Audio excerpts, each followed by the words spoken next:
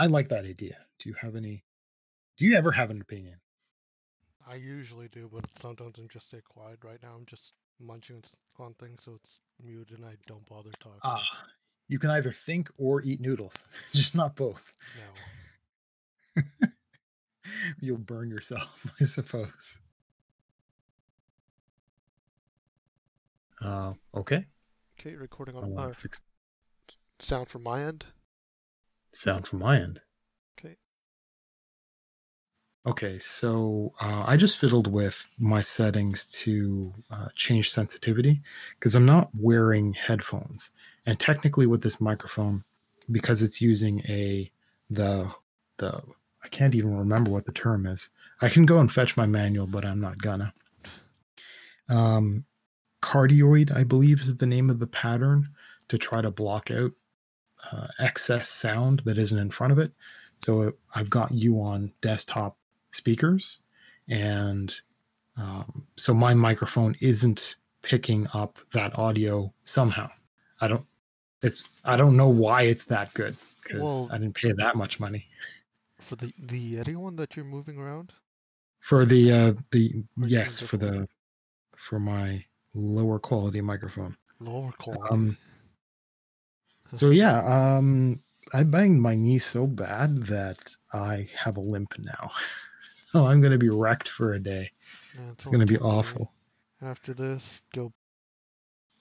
We are recording, correct? Yes. Okay, that has to be edited out. All good thing this never sees the light of day. Well, okay, that means I'll have to edit it out. I'll make a notepad here. Good thing I can Okay, do this so on my end. well, probably not because I'll end up listening to everything and have to figure that stuff out. And I'll at So, least prep the clips and you'll trim them and clean them up for upload and stuff. yeah. So I'll just do the heavy lifting in terms of lifting it all. Okay. So it should work out okay. Want you to have you've got other stuff. I did go and look up. So I guess it would be called um, like a LAN VoIP solution. There are so in terms of how this audio is being done is we're sending. So we have our microphone and we're piping that data across the internet and then receiving it to get it on your end. But there are LAN VoIP solutions that don't require an internet connection at all. So they're not sending any data out there. So it wouldn't need any authentication from some internet service. It wouldn't need to stream any data at all. It would just be local. And I'm looking into that. There appears to be there's a handful of solutions, but the one that I'm thinking about is called Tox, and it's TOX. And Tox is the protocol that TikTok is using. And I have only learned to hate TikTok, but I'm looking into the actual underlying technology behind it. And so, as far as I can tell, it's got an open source infrastructure, and it's made with a secure protocol and all this kind of stuff. And there's a few clients, one of which I think will work pretty well. So I'll do some testing before next time, and we can work on that. And it will do video as well. So this is going to give you the option to receive, like for me to talk and for me to be on a camera, and you'll be able to do what you want with it, and that will never have the problematic constraints of using a third party service, having any bandwidth concerns that way. I mean, I've had days when Discord does it's down, or you get the robot voice on Discord, or all the other things that could happen that shouldn't happen. This lets us be in separate rooms and we can appropriately pad them, or now this is not near like a living room, a dining room, anything like that. It's not near a kitchen, and I'm pretty sure dishwashing was picked up in the past. Oh, we And still so haven't this listened to means past that, recordings. sorry? We haven't listened to past recordings yet. Yes. So that's also something that I want to do is after we're done today, um, And if we have to end early, but probably, again, when I said like 15 minutes a day or something, theoretically speaking, this is an hour a day or something that you can commit, preferably at the same time every day, because you need to have some way of getting this stuff done. Yeah. One of those things is you have to like migrate everything from the laptop to your desktop, begin a backup procedure because you've already got the hard drives, and then hand me the data so that I can begin things on my end. So between every show, what I want to push for is one solid adjustment. It's not necessarily an improvement, but it's a process improvement, a little bit of documentation, and then one new thing. And so, for example, for next one, maybe it would be testing a Talks client, or maybe it would be testing it live, would be doing this in a private recorded stream or something like that would be the thing. And then the next show after would be another thing, and then another thing. And if we push that, my philosophy is you've got an idea of momentum where as long as you keep doing the same and then just one tiny iterative improvement, a bit of exploration or a bit and those adjustments, it's just the one thing, so that if you make a mistake and you can just roll it back and there's only one change. So we wouldn't want to go and do like an actual show that's restreamed on DLive and Twitch and YouTube simultaneously while using a new VoIP client, and just we'll experiment with this new streaming setup, and I'll get a new microphone. And if you do that all at once, something will break in there, So probably. introduce a change and just introduce one change every session. Yeah, and that way your brain only has to deal with that tiny bit of expansion of expertise, that little bit of work. And those little adjustments, they tend to just be part of that 20% time that I had talked about. And so they're pretty straightforward to do. One thing I do want to note before I forget is you need to make sure that you understand that there is a hard time for you to make yourself available. I honestly jeez. Yeah, you forgot. Yeah. No, Okay, I was well, thinking I would have died halfway through the run. yeah, and then just give up. Is that what you were thinking? Yeah. Okay, so no, I guess that didn't happen. No, it didn't happen, so I'm just going to not do anything that requires me that I can't just drop and Well, walk away. like chill. So, I mean, a half an hour before this, An hour before, because this took me before 45 our minutes. checklist, is you would have a setup where you would finish up what you're doing within that hour. You would never start anything new, and then you just switch to like reading comics or something and just chill out. And then we could go through the checklist, the pre-show checklist. Everything should already be set up in a certain way. So one of the tricks is if if you have, let's say, a space with physical things that you're working with, and so you pursue an activity and it makes a mess, and it's something that you want to do. It's your practice. It's your art of some sort. And so let's just use being a painter as an example. So say you're a painter. Imagine that you are well off enough to have a room for that stuff. And you go in and it's every day and you got plenty of free time. You're like an art student, and for some reason you don't care about money, and right, you go to your room and you paint. But the thing is, the fact that you have done that yesterday will actually impact the experience of you pursuing it today. Because after having done it yesterday, you've used that environment. You have created a bit of chaos that's been deposited there, a bit of mess with the paints, with all of your tools for whatever you were trying to do will kind of be a little out of place. And so when winding down, when you're pursuing a task, you don't want to pursue it hard and then burn out and stop. What you need is to have an arc where you push it hard, depending on, so for studying or for an art, it's you might push yourself, but really what you want to do is you want to have a little gentle curve where you get up to speed, or I guess from so you get up to speed, and then you'll notice you get a little tired. So say you're writing a book, you get a little bit tired, and then you notice that, and you don't just continue, you don't push. Same with studying. That's a terrible study technique. So you do it, you get your brain engaged, you make sure you have no distractions, you turn your phone off, you tell people to go away, don't visit me. And then when you wane a little bit, you stop. You go do something else, but you don't do something else for more than, so like between segments for us, 10 minutes. Maybe a little bit more, maybe, right? If we stop a little early, it'll be a little bit longer. And then you can come back to it after, for studying hard for a student, after 5 minutes, and you do it again. Because if you're like, okay, well, I'm going to study 8 hours a day, you begin in the morning, you be effective, right? You can imagine the curve is nice and high, you're effective, and then at some point you slump, and then you just crash, and you're just spinning your wheels, not committing stuff to memory.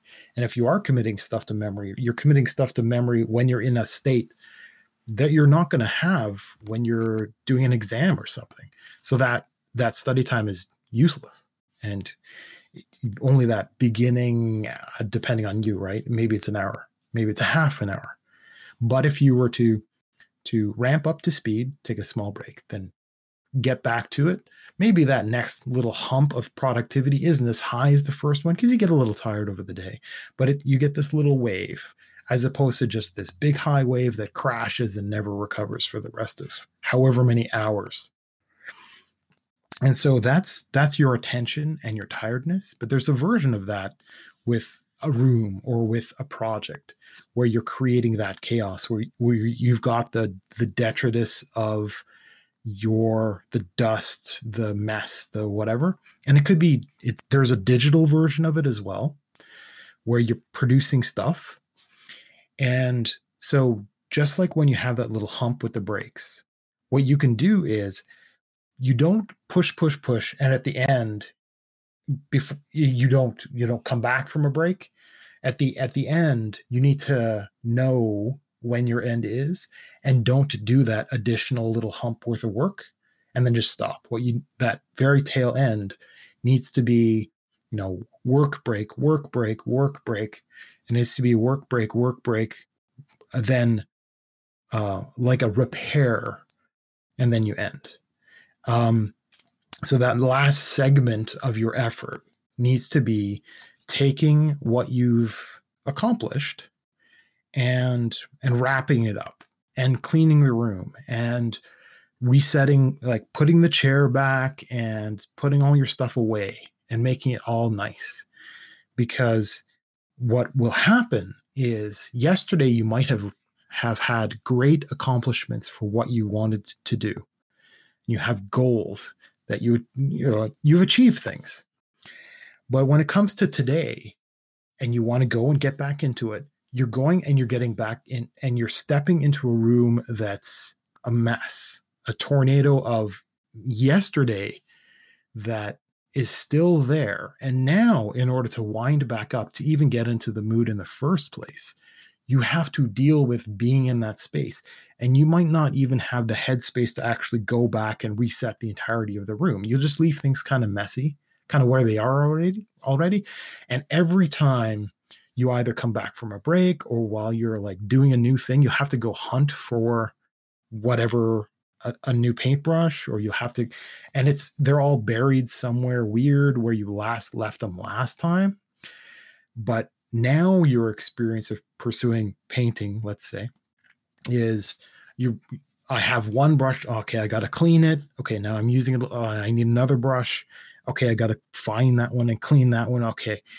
And now every single day with that bad habit, your day involves, your efficacy is reduced because you're constantly distracted by, and it ends up being this weird intimidation where tomorrow comes and you stand at the doorway of that room, and it's just this awful mess, and it's a mess from yesterday and the day before and the day before, and it just gets oppressive to be in, so that you are intimidated at the prospect of, even like, maybe you love painting, but now it becomes more and more work, more difficult. So what ends up happening at the end of every project, every event of whatever variety that you do, the tail end of it needs to be, it's still fresh in your head. Like, you're not divorced from the accountability of cleaning up. If it was cleaning up after something that you did a week ago, it feels different. If it's cleaning up after something you just did right now, that feels closer, that feels easier. And it kind of is easier. And it's a great way to unwind after all of that effort. So at the tail end of something like what we're doing here, a show, we might press stop recording, stop streaming. There will be a cool down checklist. So for a person who works out, there's the idea of warm-ups and cool downs. So you do your warm-up, might be some stretches, some light things, and then you have a workout of whatever variety. Maybe you're working on upper body one day, lower body the next day, whatever routines. And then there's a cool down period. And the cool down period is really important, because if you don't cool down properly, you might have stiffness in ligaments or whatever other oddities, and you might have very significant pain from. So, for example, if you do a lot of work with muscles, your muscles build up. I cannot recall there's science behind it. Your muscles actually build up a kind of toxin, and that's where fatigue comes from. Where if you're doing a lot of it, you get real pain, really serious pain. And there are, for example, massages or whatnot, or hot water, or this kind of stuff. And part of your cool down would be attending to that, or you will suffer. And tomorrow's work, if a person's working out every day for some reason, then tomorrow's workout or the day after would just be hell, because they're not cooling off. So an equivalent for this show would be defining the tail end. Maybe we would have a 15-minute break, but not too long at the end for us.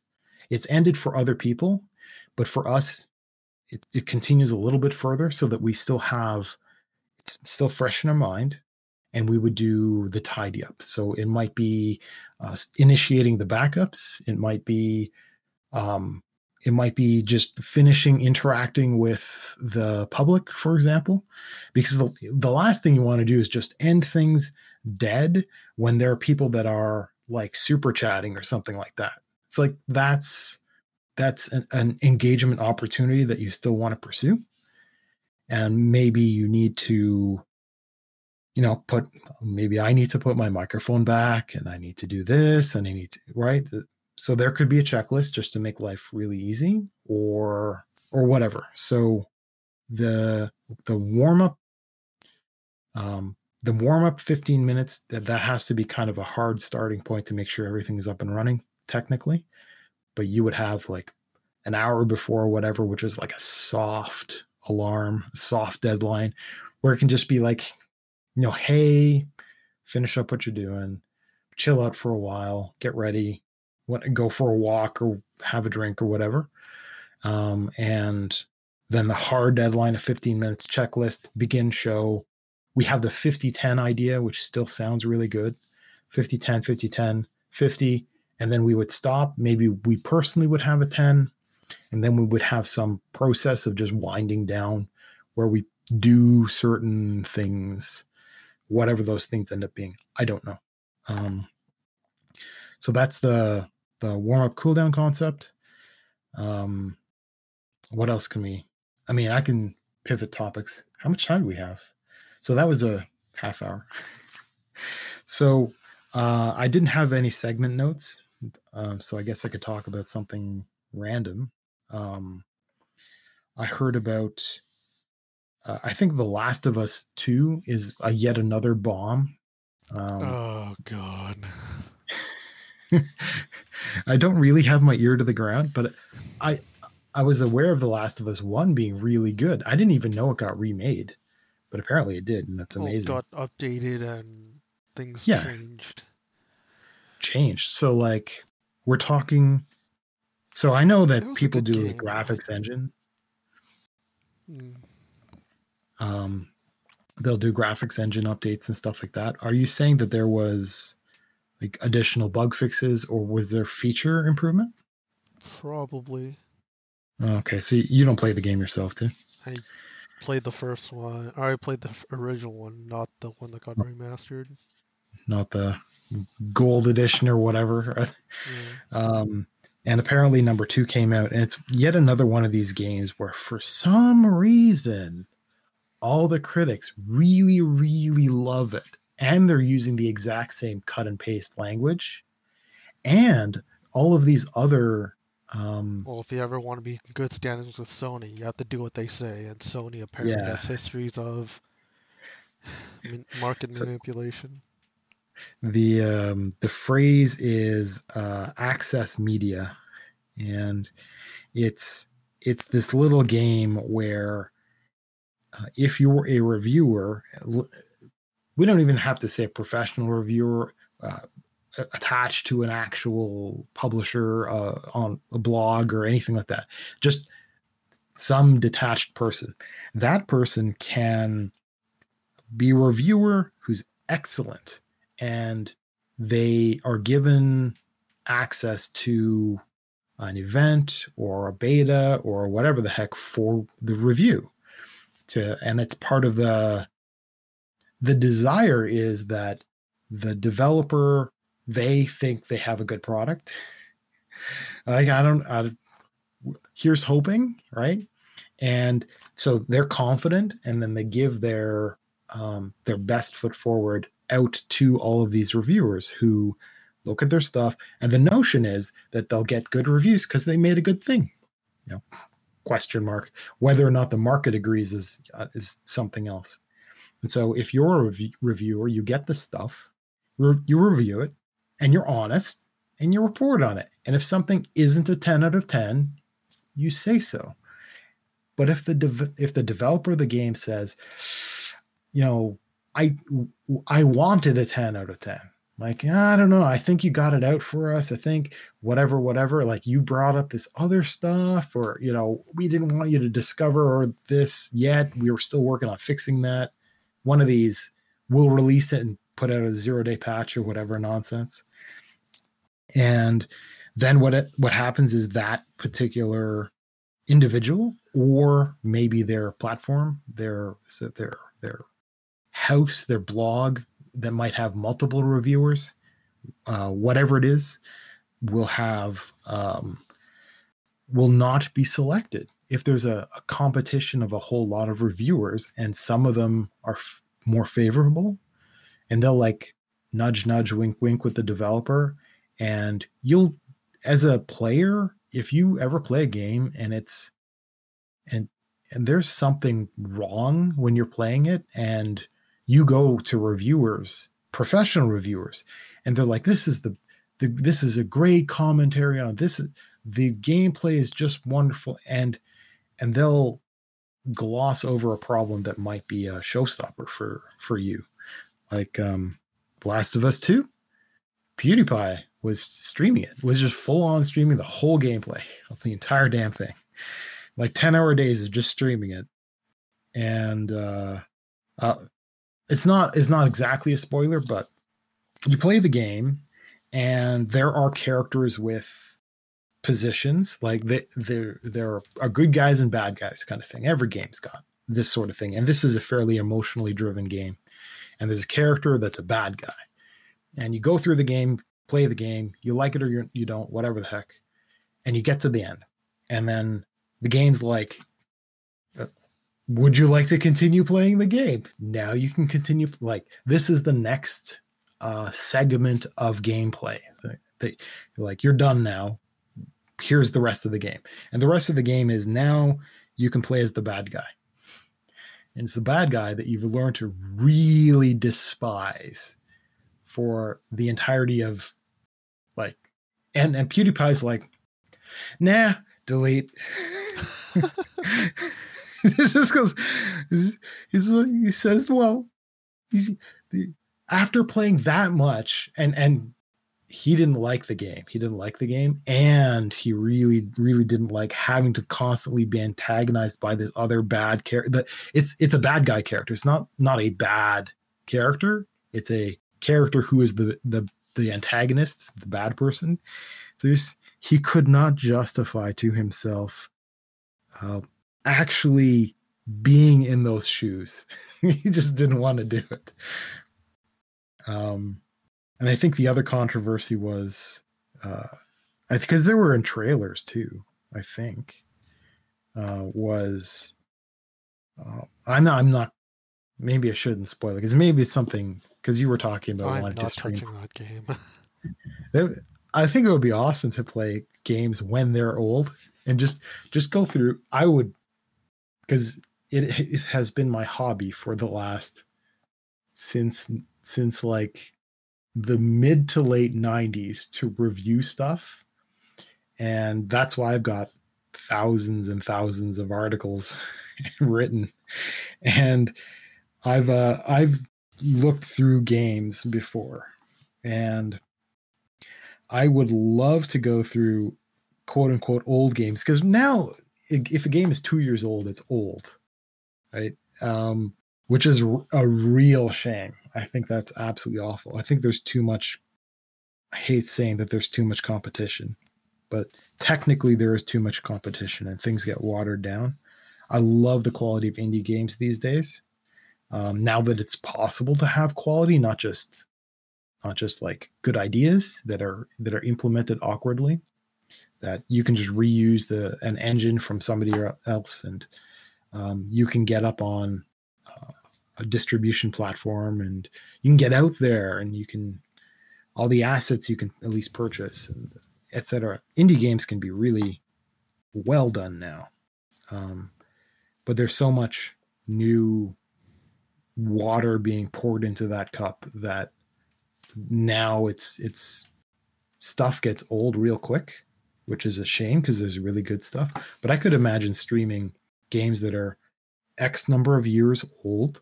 So they're considered, they have exited from the public mind. And they may be AAA games, they may be well reviewed, they may be good, they may be bad. And there's drama, it's just not interesting anymore. So it's just gone. And go through and just play that honestly. And possibly there would be the game of, I would just review it blind, and you could go through all of the critic reviews and stuff like that, and I would just go through and just be honest about how I'm playing it, and we'll see how it compares to actual professional reviews. If you know, like playing No Man's Sky. Did you ever play No Man's Sky? Nope, I'm not even gonna touch it. No. So I was there from day zero, day -1. I was on board well before the game was even showing anything. And so I was caught up in, this is before the hype train left the station. It was hyped. And the thing is, I'm a really, really big proponent of procedural generation in general. One of my largest complaints for a lot of video games is, this game is great, but it would be nice if this map was randomized somehow, whatever that means. Because I come from an era that has things like roguelike games. And you know that term because you've used it for me describing a game. So do you know what the term roguelike, where it came from? So that's a no. Gone rogue. No. Okay. So computers didn't have color, right? Early computers didn't have a lot. And so early computers didn't have color. They didn't have graphics. They had text. And there were text adventure games. And there was one class of text adventure game called Rogue. And there were a lot of variations of it, but this is the core notion comes from the game Rogue, which is a top-down It is I don't you've played tactics strategy games where you have a move and then the world has a move and then you have a move. And so in an RPG type game, like a JRPG classic, is the combat is frozen in time. You make your choice, bad guys make their choice, and maybe your characters get different choices in different orders. And right, you've got spell points that you're spending, and and you perform actions in this manner. And there's a lot of games that do that. And Rogue was like that because the amount of like it just wasn't feasible to have your computer thinking all the time. So it was just snapshots in time as you were playing.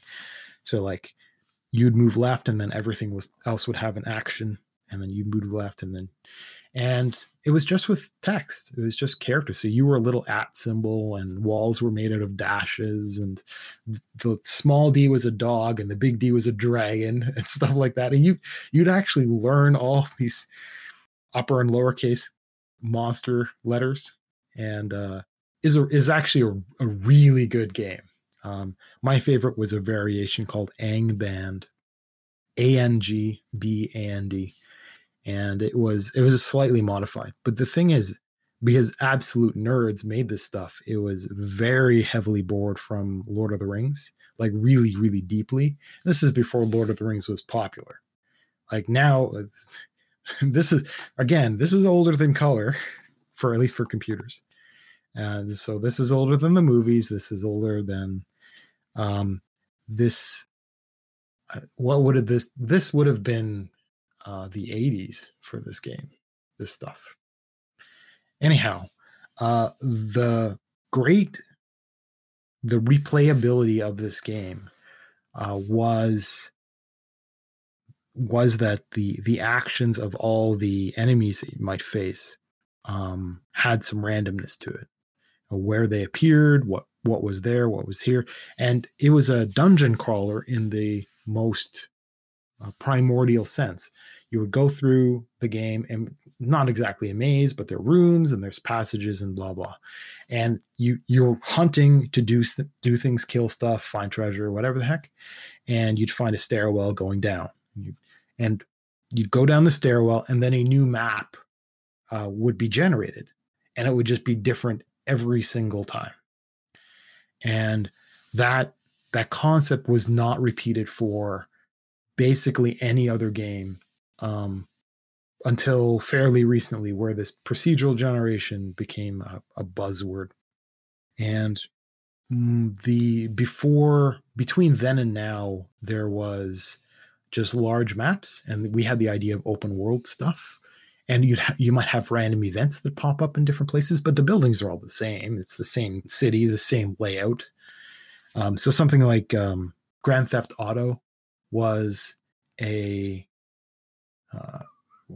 huge place, and you might have loading screens between segments of the world and stuff like that. But it was huge and it was fixed, and you might have NPCs wandering around, and that's a little variation. You might have different events that happen, and how enemies try to fight you, or how cars move. There's some variation, but the world is the world. And that's like the world we're living in now. It's just like that's how reality is. However, there is the notion that you can generate a new dungeon at every stairwell, and a game like No Man's Sky had the hype of promising that in terms of landscape for stuff, for this planet and this planet, and they'd all be different and blah blah blah. And the hype train for it was so they made a lot of promises, and goddamn did they fail miserably at everything.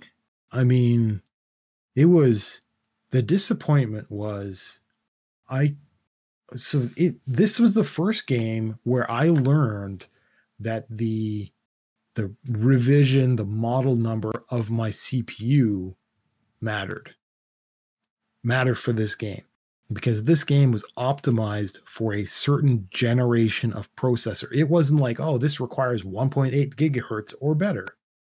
it was this game requires this revision of processor or with this feature set or whatever, That, right? that seems kind of strange, even for Well, it's the first time I've ever heard of a game doing that ever.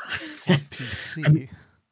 I mean, I knew about things like okay, so back in the day, it would be like this game requires a 386, or this game requires a 386DX, which is a math coprocessor. Nowadays, that stuff is cooked into your processor, so it or it would be like 33 megahertz or greater, or and so I understand the notion of the X or better, but we've had the same we we as consumers, let's call hobbyists who understand the underlying hardware a little, will we see maybe specs from third parties which may or may not be accurate depending on at least that's uh, the reviews for hardware, let's say for a CPU, have some grounding in reality. It's not the opinion of the reviewer, so there's not exactly the access media problem there. Although there are some weird nuances because it just so happens that a particular CPU has been a little rigged to perform better on that particular test, just not necessarily better in general as a processor, just so they can like squeak by a little bit better, which is kind of dumb. People that understand a little bit of the hardware know about some nuances that happen with processors, but No Man's Sky is the first time I've ever heard of a game that so leveraged something from a specific market of CPUs that other people who happened to not purchase the right generation of CPU would get locked out. And they didn't tell anyone this crap. Or, man, maybe they did somewhere or other. I don't know. And No, I I just doubt it, remember, because everything that um I can't remember his name right now. Anything that he said was documented, well, and I mean, the after it developer. was released, and everything that he said that was included that wasn't, he got Yeah, thrown, or didn't get thrown under the bus, but he got burned really badly. there's always that one guy on Reddit that does a complete breakdown. That that glorious autist that goes through the history of all of the interviews and all of the gameplay, quote unquote gameplay, it was faked, all the trailers, and just does a point by point with like circles and just this was promised, this was delivered, that was promised, that was delivered, and just I don't think I kept it, but certainly it's out there for No Man's Sky, and it's a long thread with links everywhere. With and it's just I I would I don't know what I would do if I were faced with something as a developer, having been called so thoroughly on the level of bullshit is the level of like the hype train was so off. I don't it, there was some other imaginary game that the hype train ran off to, and the thing that was released was just not anywhere near that. Just it was not even a finished game. It was so bad. But me, I got it. And so first off, I paid money for it to get it, and then download it, play it, and I can't even execute it because I ran into this like, oh, you need this particular revision of a CPU. It's like, okay, well, what the hell? With everybody else, we're like, well, okay. And the devs are scrambling around. I got access to a beta channel in Steam for other updates for the game behind the scenes.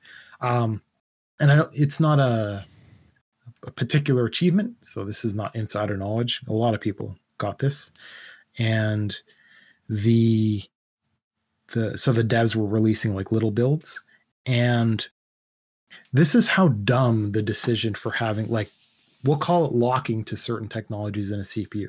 Their bad decision for the locks, because they ended up after a fashion um, going and making some change or other changes to alleviate that requirement.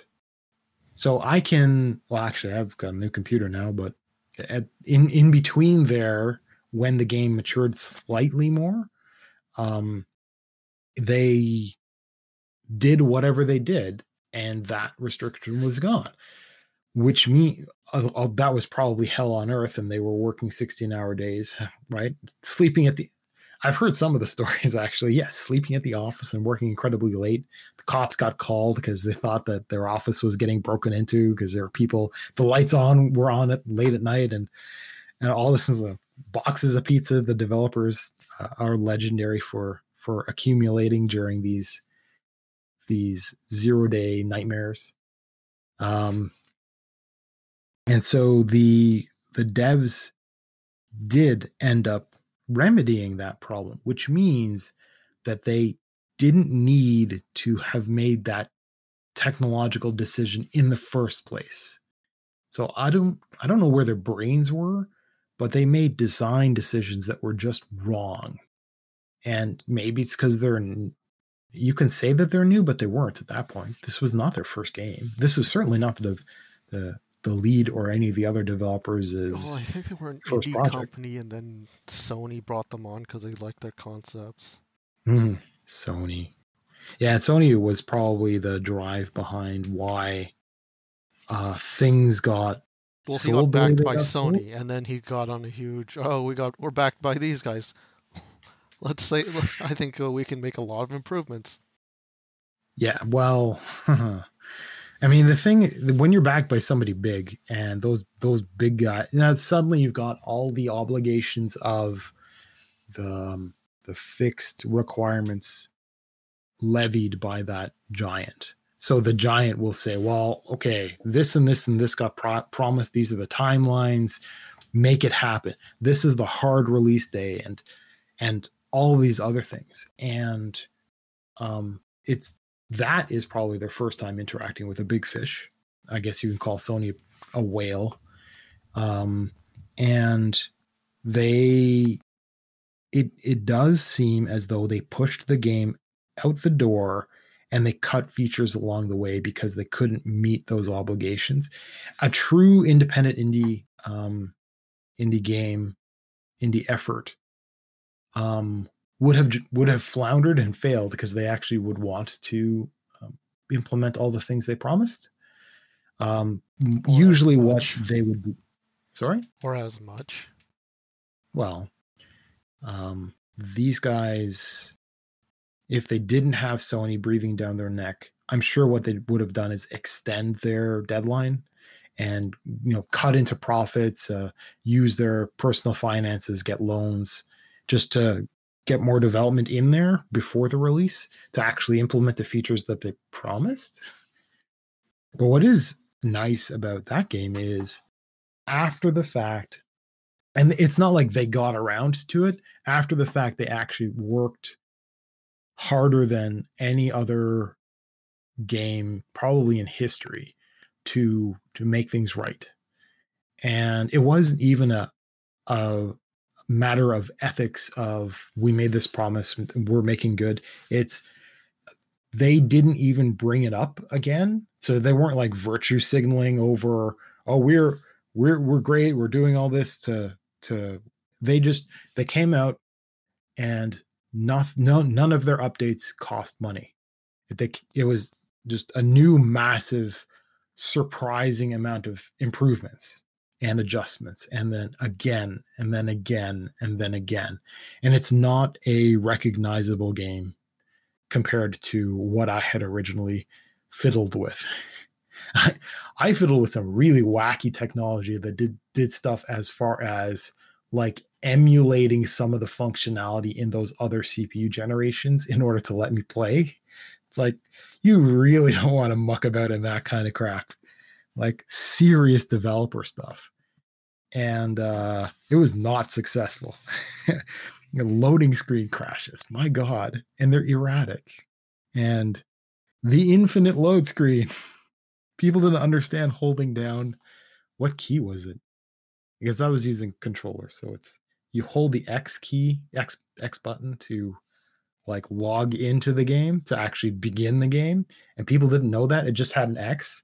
So I press X. I just be like, I pressed X and it doesn't do anything. I press X and it doesn't do anything. I sit there going, this game doesn't work.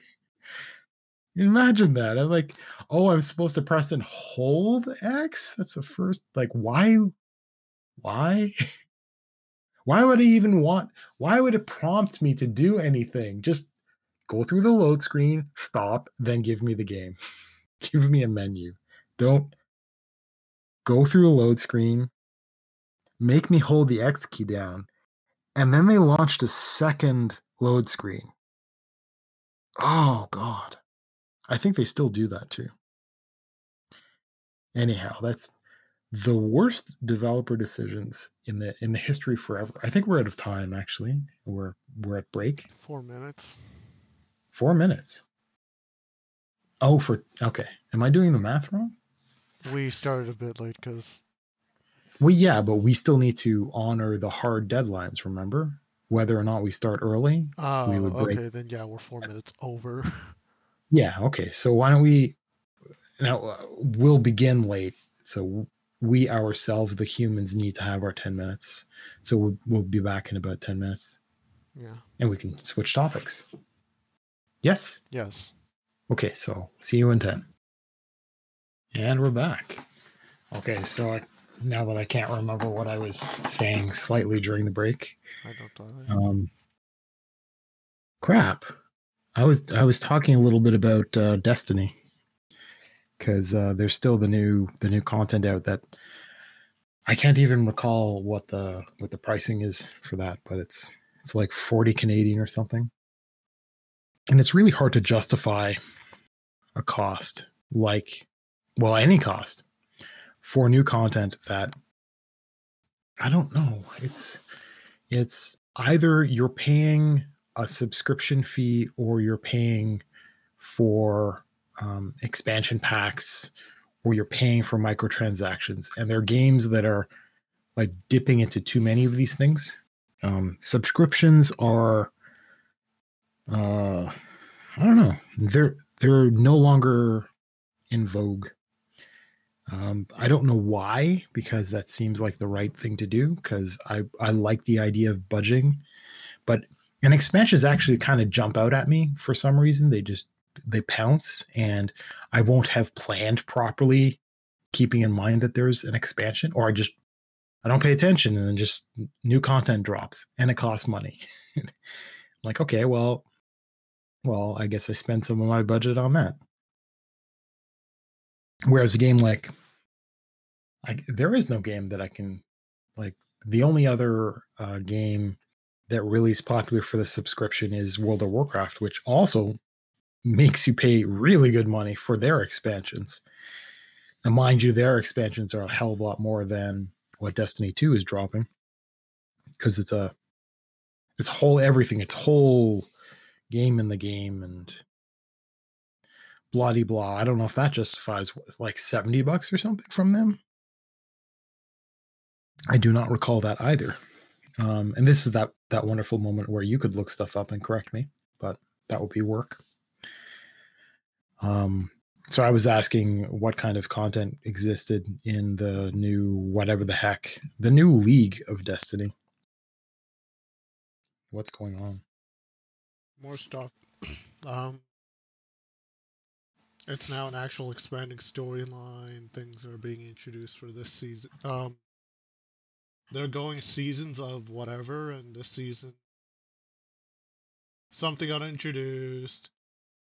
You're going to interact with an object somewhere in its universe, do the requirements, or do stuff, and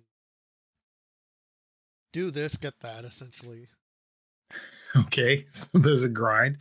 Yeah. Did they must have introduced new dungeons. I know there's one that I can't even access because my light level is is 30 Yeah, new points one too got low. introduced. Everything is all skull and I can't hurt shit. And it's supposedly not matchmaking, so like I zoned in as one single person on this thing that was unbelievably undoable. And so that's a new dungeon. I assume there's a new raid because that tends to be a thing. No, they're doing like once a year raids now. Ew. So it's not associated with this money, really? That Nope. that's how I would think of it. Well, um, I can't recall what was the other thing that I had brought up. You need to be the one with the memory because I ain't got one. Hmm. We would cut to commercial with a meme while I would think of something, or we would have notes. I like rules. I like knowing rules. Fine, it lets me push things to the outer edge of those rules. You'll see, like, the creator of the rules should notice how it's being used and then just adjust the rules a little bit. If the boundaries are being pushed a little too much, give some warnings, adjust the rules a little, constrain a little bit more so that the edge pushing is someplace you're comfortable with, and then just be done with it. And everybody's happy. I I actually know how many f bombs per hour I'm allowed to utter. I know this stuff, and then I'm good because I can be at least that version of me. You know, you can create that version of your art of the movie. When you're writing it, you can write it keeping in mind that you're not supposed to treat certain characters in certain ways because reasons. Which you could disagree or not agree with. Like you can be fine with that. But if you're a writer well before the screenwriting side of stuff, and you're writing and you know that stuff up front, even if you don't like the idea, if you know that up front, you can write around it. You can make a great story that doesn't have to get to those later stages and have to be rewritten, or like you can start and make something beautiful right from the very beginning and then have it like blossom out into a final product that that was never constrained by those stupid opinions in the first place. That's actually possible if all that stuff was told up front. So let's take another 10-minute Yeah, break I was gonna say we should on that probably. note. Yep, recording is paused. Okay, I'm still not sure if my sensitivity is going to be good for my microphone. So I think you can hear my chair squeak, but we'll figure that out. Yeah. So as we were saying between break, we're not really sure how to manage topics. I'm fine with going off on weird rants. I'm getting practice pulling the loop, the thread of thought back on some 10 minutes ago point that I was making. So I'm getting good at actually remembering what my point is. I was a pretty awful several years where I was developing this skill of derailing, interestingly. Now I can derail and just make a really long, interesting point. Um, and so I'm good at doing that, so that the segments are long enough for me to go on fairly long rants. But topics is a problem. And what we had said before is, um, in reviewing a previous show, it is not just to make clips like preview clips. There will be ineloquently put or unresearched or opinions or just bullshittery that happens. Um, that when things are unscripted, that happens. That's kind of that's what real life is. And what happens when reviewing that is there are these opportunities that arise for tiny bits of research or for corrections. And so one of the ways to prompt forward for a future episode is the cool down that I had talked about in the first segment being, even if it takes a couple days, the cool down being trolling through our self-produced content for ideas. And so some things might be touched on and just not said very well. So some notes could be made and just be like, oh yeah, I want to bring up, and maybe it's a few minutes of talking, or maybe it's, oh, I was totally wrong on this and bring it up. Um, and so that could easily be the entirety of a segment.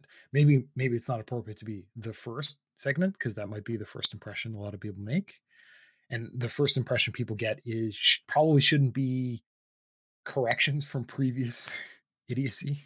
Maybe it needs to be a final segment for the people that are really interested to that fall from show to show that can handle getting into the third hour, I guess that would be. Um, the yeah, so the notion of going into and clarifying and riffing off of previous shows, saving that for segment three. I like that idea. Do you ever have an opinion? I usually do, but sometimes I'm just stay quiet. Right now, I'm just munching on things, so it's muted, and I don't bother talking. Ah, you can either think or eat noodles, just not both. No, You'll burn yourself, I suppose. Um, okay, so that's a notion that I mean, I will audit previous stuff. I will pull rough clips out, some ideas, and I will take notes. And I mean that essentially doubles up the amount of work that this is. It's 15 minutes, half an hour lead in, 3 hours of talking with some breaks. Because remember, segment one, taking the breaks is important. And if we were to do this for like 8 hours straight, if the breaks would end up still being maybe 10 minutes, it would have to be really on point, and then it would be 100% effort break, 95% effort break, 80% effort break, 70% effort break, and it would go on and on. It would just kind of slowly wane as opposed to just dropping like a rock because you're there solid. If anybody's done, so this is taken off of World of Warcraft rating, and where a lot of guilds are quote unquote hardcore, where it is your individual responsibility to go and do the very significant amount of work to gather and create the prerequisites for your character to even get entry into the opportunity to join the group. And then you join the group, and the group sits down and just does it again. It just hammers their head against the wall for hours on end. And it's actually gotten a lot better over the decade. Um, in the original days, in what is now called, well, what is now literally called Classic WoW, what was called for a while Vanilla WoW, uh, and things are a little bit weird. The terminology is a little bit weird now, but Classic WoW is the original, no expansion, um, original release of the game, which is out again, which was remastered with the new graphics engine, with a more or less authentic um, reproduction of the gameplay and with the original world and the original quests and all this stuff, like as authentic as possible. And rating in that experience originally, like back in the day when people didn't really know what they were doing, like in video games in general, that experience was fairly new, and uh, and that game really was bleeding edge for a lot of stuff. And some people would sit down and they would raid for where they would play a certain player versus player um, mass combat thing, and it would go on for hours. And that's just you can't live your life like that, man.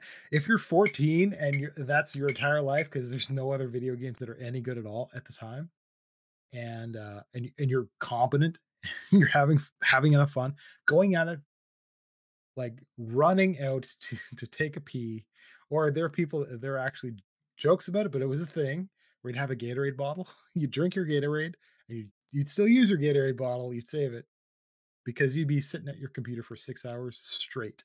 You would just not blink. Um, yeah, you get older, and you don't need to do that. You don't actually need to do that. In today's day and age, it's 2020, unfortunately.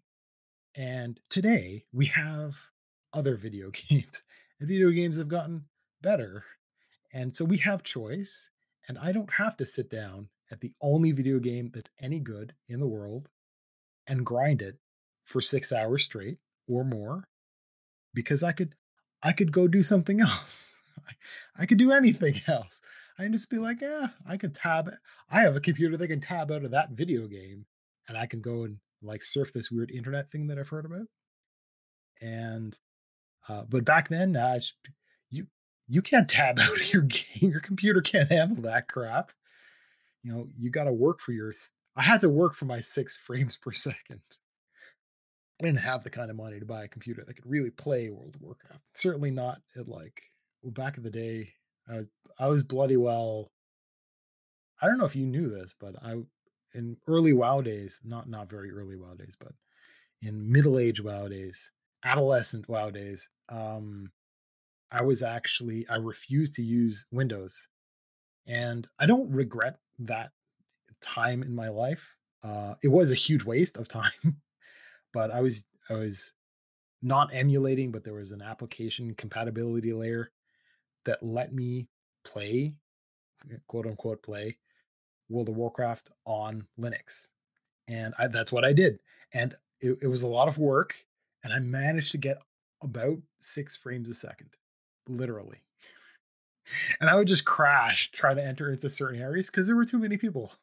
My computer couldn't, like, it's a combination of my computer couldn't handle it, plus the tiny little keyhole of a view from Linux to get to something that was like Windows to make the game work. That keyhole was a little too small.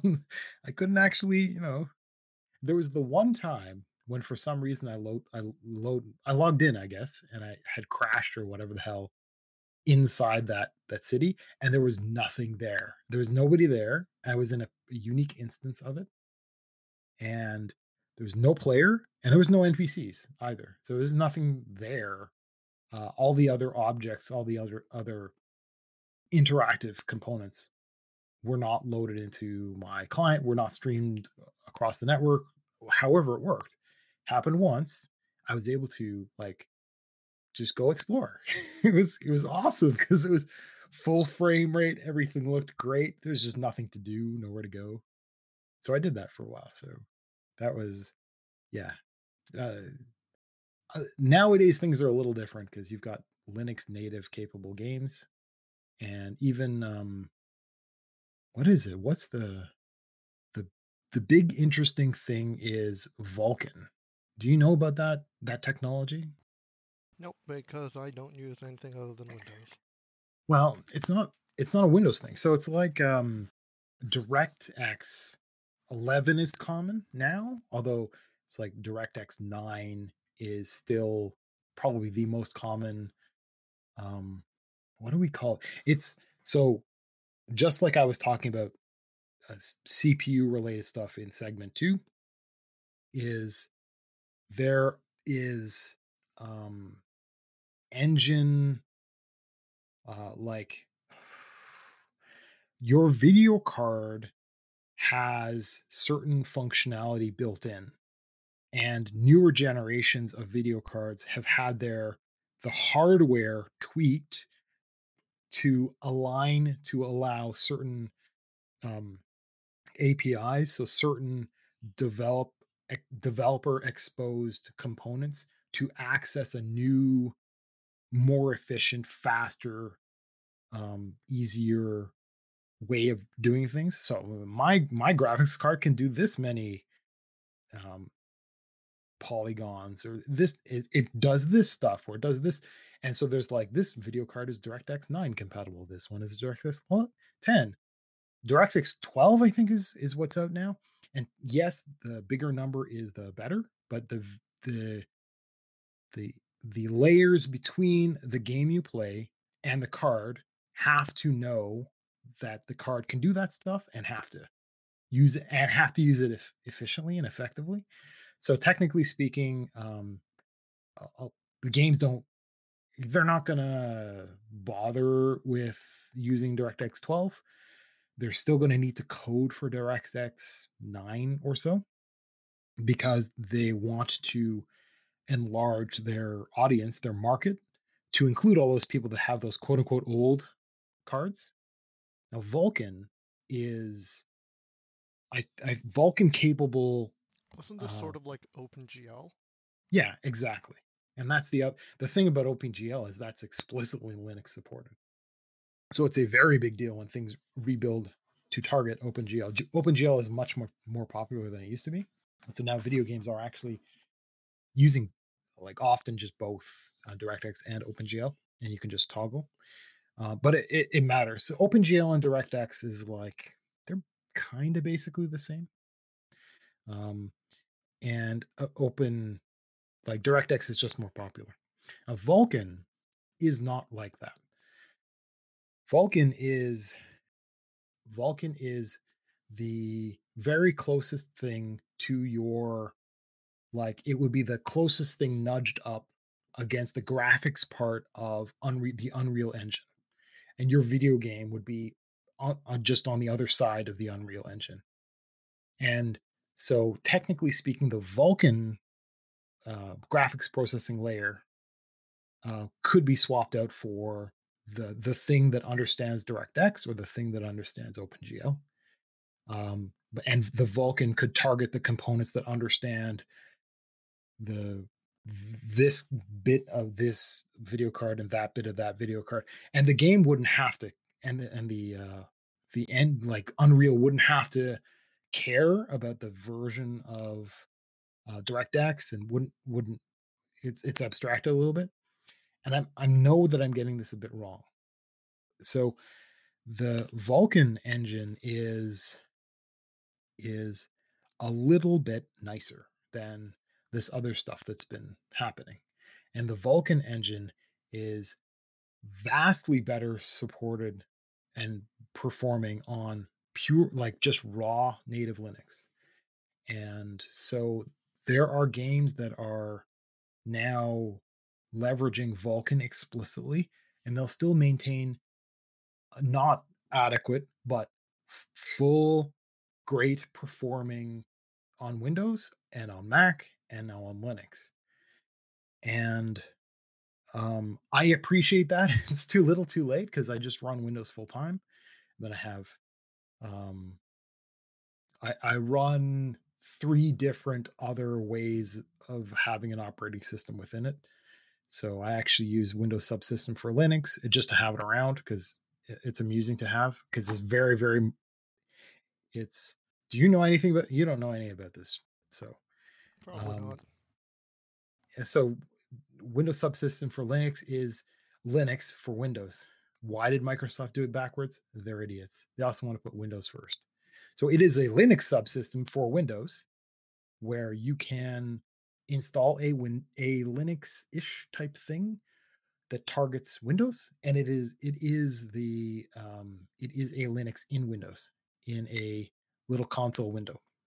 And I've got a little doohickey that lets me run graphical applications as well, and they are the same things that I download with the same package manager for my that I would run on bare metal. It's the same Linux, and in my case, I've fiddled with Debian just to be safe. And there's an officially supported Debian, and there's one that does Ubuntu, I think. But I mean, who cares? It's kind of the same thing. I mean, from a technical perspective, they are the same thing, but from a user perspective, Ubuntu is probably easier, but it's command line. It is command line focused with nothing that is official graphic. It's meant for system administrator developer types. They're like nerds like me that need the the Windows has shit tools for everything. It just sucks at everything. And having a lot of system administrators and stuff like that were kind of frustrated and need to have a virtual machine running on Windows in order to put something Linux like on it in order to get access to the tools that adults use to manage servers and to do all this other kind of stuff. And 20 years too late, Microsoft realizes that this stuff is important and put this crap in place. And it's been updated to be much more authentic, but I haven't played with the newer stuff. I will. So I've got that running, and that's meant for like if I it's I'm not gonna make bloody batch files, and I'm not gonna bother learning this freaking I can't even remember what it's called. What's it called? Windows X. Uh I can't even remember the name of the CMD replacement that Windows uses now. Like shell, whatever the hell. I'm not gonna learn that new scripting language, that environment. I'm not gonna bother.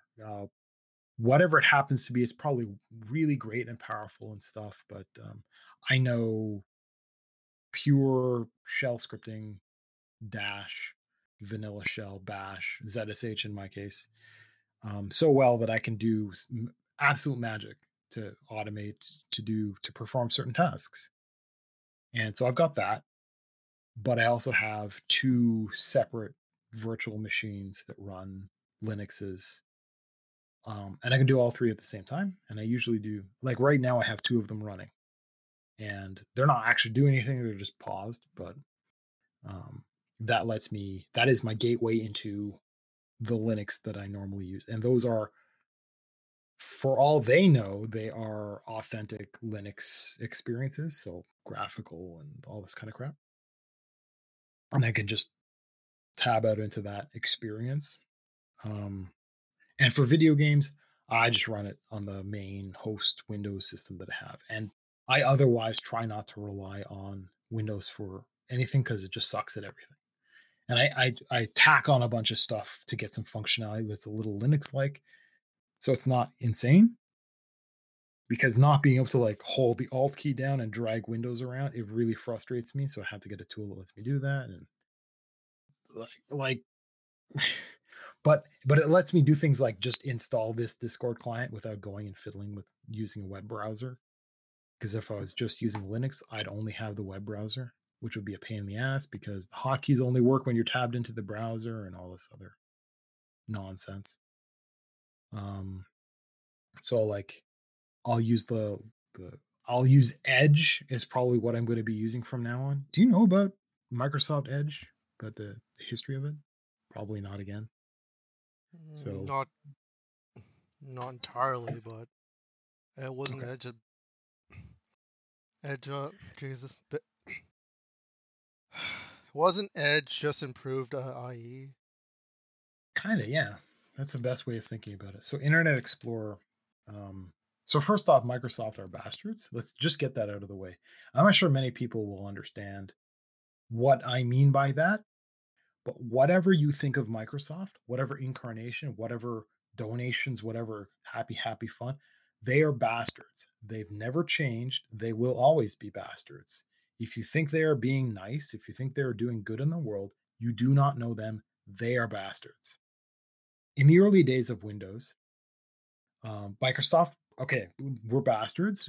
Follow along with me. So, Microsoft, being bastards in the early days of Windows, had this internet thing, this new internet thing, um, was up and coming and interesting, and but you needed a special program to render, to download and render this content and display the images and stuff and fiddle with things and so a lot of people were asking for this functionality. And what Microsoft did is they shipped Windows, which often came with the computer because Microsoft, and there was a Microsoft tax. So usually what would happen is the company that would assemble a computer to sell the product would also raise the price, and they would use that extra money to pay Microsoft to put Windows on it. So you'd have a legal copy of Windows installed, and you, as the end consumer, would have no choice. You'd be buying a computer. You will have already paid for the license. Windows will already be put on it. Most people wouldn't care, but Linux guys like me, yeah, we were just paying a tax for a thing that we don't want that we don't want to exist in the world because Microsoft are bastards. Now, one of the reasons why Microsoft are bastards, but not the only one at the time, let's say, and in the context of the culture of back in the early Windows days, Microsoft included Internet Explorer with Windows. So it was cooked into the computer, included with a web browser cooked in. And that was considered anti-competitive. And I could say that as a blanket statement. Anti-competition is a concept in American law for how businesses operate. And it was considered anti-competitive for them to cook in a web browser because there were other web browsers on the market, most notably Netscape Navigator, but also there were some other stuff like Opera, and there were other choices that were out there. And those other companies couldn't get their foot in the door because people would already have Internet Explorer. And even if they produced a better product, which wasn't hard because Microsoft were being fairly fast and loose with a lot of their extra programming back then, things were they were concerned about capturing market more than making a quality product and having that quality speak for itself, and that quality is edging out competitors, defeating them on the fairly on the battlefield. They were using a lot of dirty tricks because Microsoft are bastards. Okay, so I'll just beat that dead horse forever. It's never rotting because Microsoft are still bastards. And Edge is so Internet Explorer being a piece of shit and being always having been, I mean, from so many angles, it was garbage. It was just garbage. Um, at some point, so much legacy it had. The thing is, it had to stay the way it was because it was kind of like a frozen compatibility moment in time, and there were a lot of websites that, because Microsoft are bastards, Internet Explorer had its nuances, and certain websites needed to build for those nuances. And there's a feedback loop where Internet Explorer couldn't grow the hell up, stop being a bunch of bastards, and actually be standards compliant because standards wasn't a thing really originally. And then Microsoft is like, well, we'll make Internet Explorer do this other thing if websites built for this other thing. We're not going to wait for the standards to improve, which was kind of a good idea because there was a lot of stuff that, I mean, the bodies that were reforming standards were slow as hell. That's why the internet took a little bit while to take off the way it has, because a lot of the decision making on saying yes to certain functionality took a lot of time to hammer out. As well as developers were maturing in terms of how to understand things and how to develop things and how to define things. It all took time, but Internet Explorer had its own little warts that it was putting on. And then websites started building for those warts because Internet Explorer was the most popular web browser because Microsoft are a bunch of bastards. And yet there were other browsers that were coming out that had their own interpretations and their own nuances, and they might be slightly different from Internet Explorer. So you ended up with these websites that would be like, they would detect what web browser is there, which is still a thing now. And then they would send different data for different web browsers. And the thing is, a lot of people were still using Internet Explorer for a very long time, and a lot of those websites were snapshots in time that had necessary compatibility leveraging Internet Explorer very specifically, and they would break on things that were not Internet Explorer. And this was enough of it's not a problem now, but it was enough of a problem at a critical point. Then when Microsoft decided that they needed to like separate from the past and create a new web browser from scratch because Internet Explorer was really trash. Like, it is bad. It's just, you have no idea how bad it is. It was a big fat security flaw, and it was dumb. And so Edge came out, and it was rather fascinating because Edge came out and there were already other very mature good browsers. And I'm thinking, okay, Microsoft, now you're on your back foot because you're coming out into a market that has already utterly obliterated Internet Explorer. Internet Explorer it was literally a joke at the time. It had been a joke for a very very long time. So all these new products were there and were had actually started winning even with the disadvantage of having to target an operating system that already had a web browser. They were better. And people would laugh that Internet Explorer is the program you launch to download Firefox. That was the running joke. Now it's Chrome. Um, but Google are a bunch of bastards. So, I mean, they're whatever mega corporations. Yeah.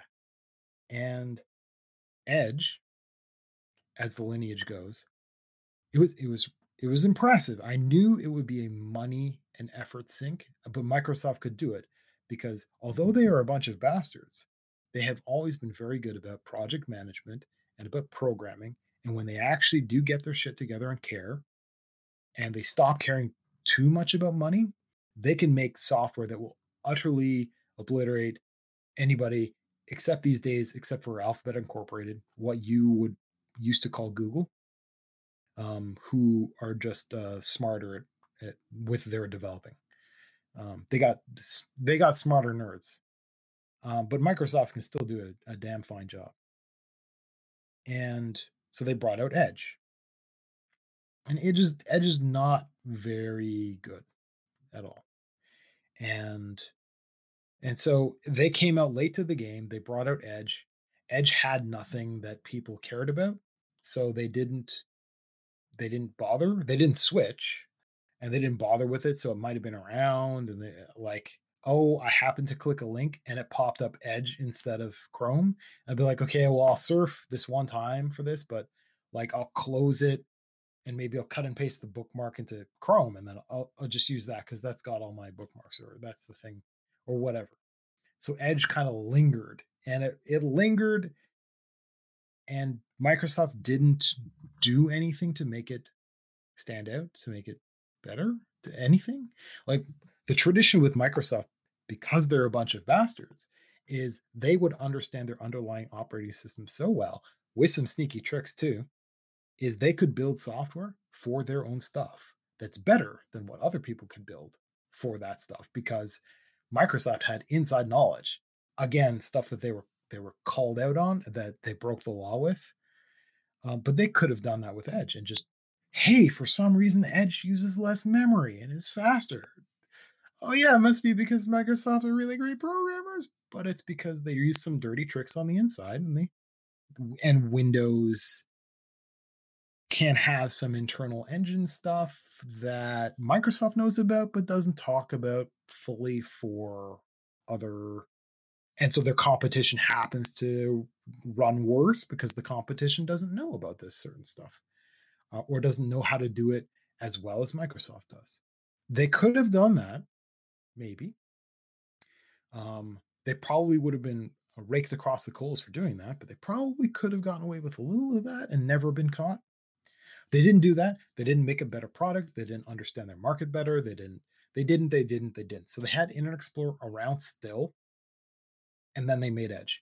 And now recently, very recently, in fact, like literally days ago, Microsoft had announced earlier, but they made it a thing where they were no longer targeting were no longer making their own rendering engine from scratch, and they were no longer building their interface from scratch. Well, that's the web browsers. Is these two things? It's the thing that downloads stuff, that assembles it, and that gives you the pretty picture that you can scroll through and interact with. The pictures and text.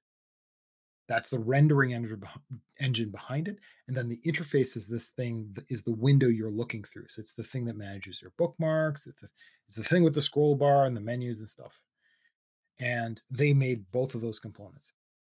Microsoft had announced that they would throw in the towel. And it's the strangest thing to hear from anyone, from any major corporation, because usually what you just do is you'd eat it until the end of time. Is you would have developers that would make this specialized product that nobody would use, just like Internet Explorer. They were trying to phase out Internet Explorer, and I think they actually they either have or they will shortly, and just be like, nah, we're no longer compatible because they're no longer compatible with Windows 3.1 software, which I think is stupid and a shame. But I'm going to virtualize a machine to get that environment back when I get around to using that old software. And so, what they announced, and what was shocking, is they would dump their rendering engine for the one being used by Chrome, and they would dump their interface for a modified version of the one being used by Chrome. They gave up. They gave up. They dropped everything. They threw in the towel. They went, "Eh." No websites were targeting Edge specifically because that's not really a thing anymore. Um, and so they just it's done. I have a new desktop icon for a new Edge, and I can't remember what the old one looks like. So I and it's just it's Chrome to me. So I'm just gonna go use Chrome instead. um, but I might um I mean Google can go suck it, but I'd still be using their product if I use Edge. So I might have it just to like play pretend to be a Windows user. Otherwise, I use Linux rooted stuff for a web browser. So that's like a 20-minute rant on Microsoft being a bunch of bastards, Edge being a complete failure, Internet Explorer sucking ass, um, and Chrome. So I mean, what do we have? We've got like 10 minutes. Did you want? We have Yeah, no idea what to talk about. I told you I could yeah, we'll pull stop for something out of my we'll call it ass. out for now. So we just call it Well, I now. mean, technically on the clock, we've got another 12 minutes. So if there's something else you want to bring up really quick, No, not I mean, really. no, Not today. you're always tired I'm not tired. uh, I'm just out of it right now. out of it. The In a noodles lull. now, all the carbs in the noodles are making you, Sure. hurt, affecting your brain. Little insulin resistance happening there, and the carbs are making you tired and working on your type 2 diabetes. Yes. How's You eat yours? healthier than me, so that's never going to be a thing. Okay, so we're gonna stop, and then in a couple days. So after we're done, Stopping the recording. you're tired now. So let's say tomorrow.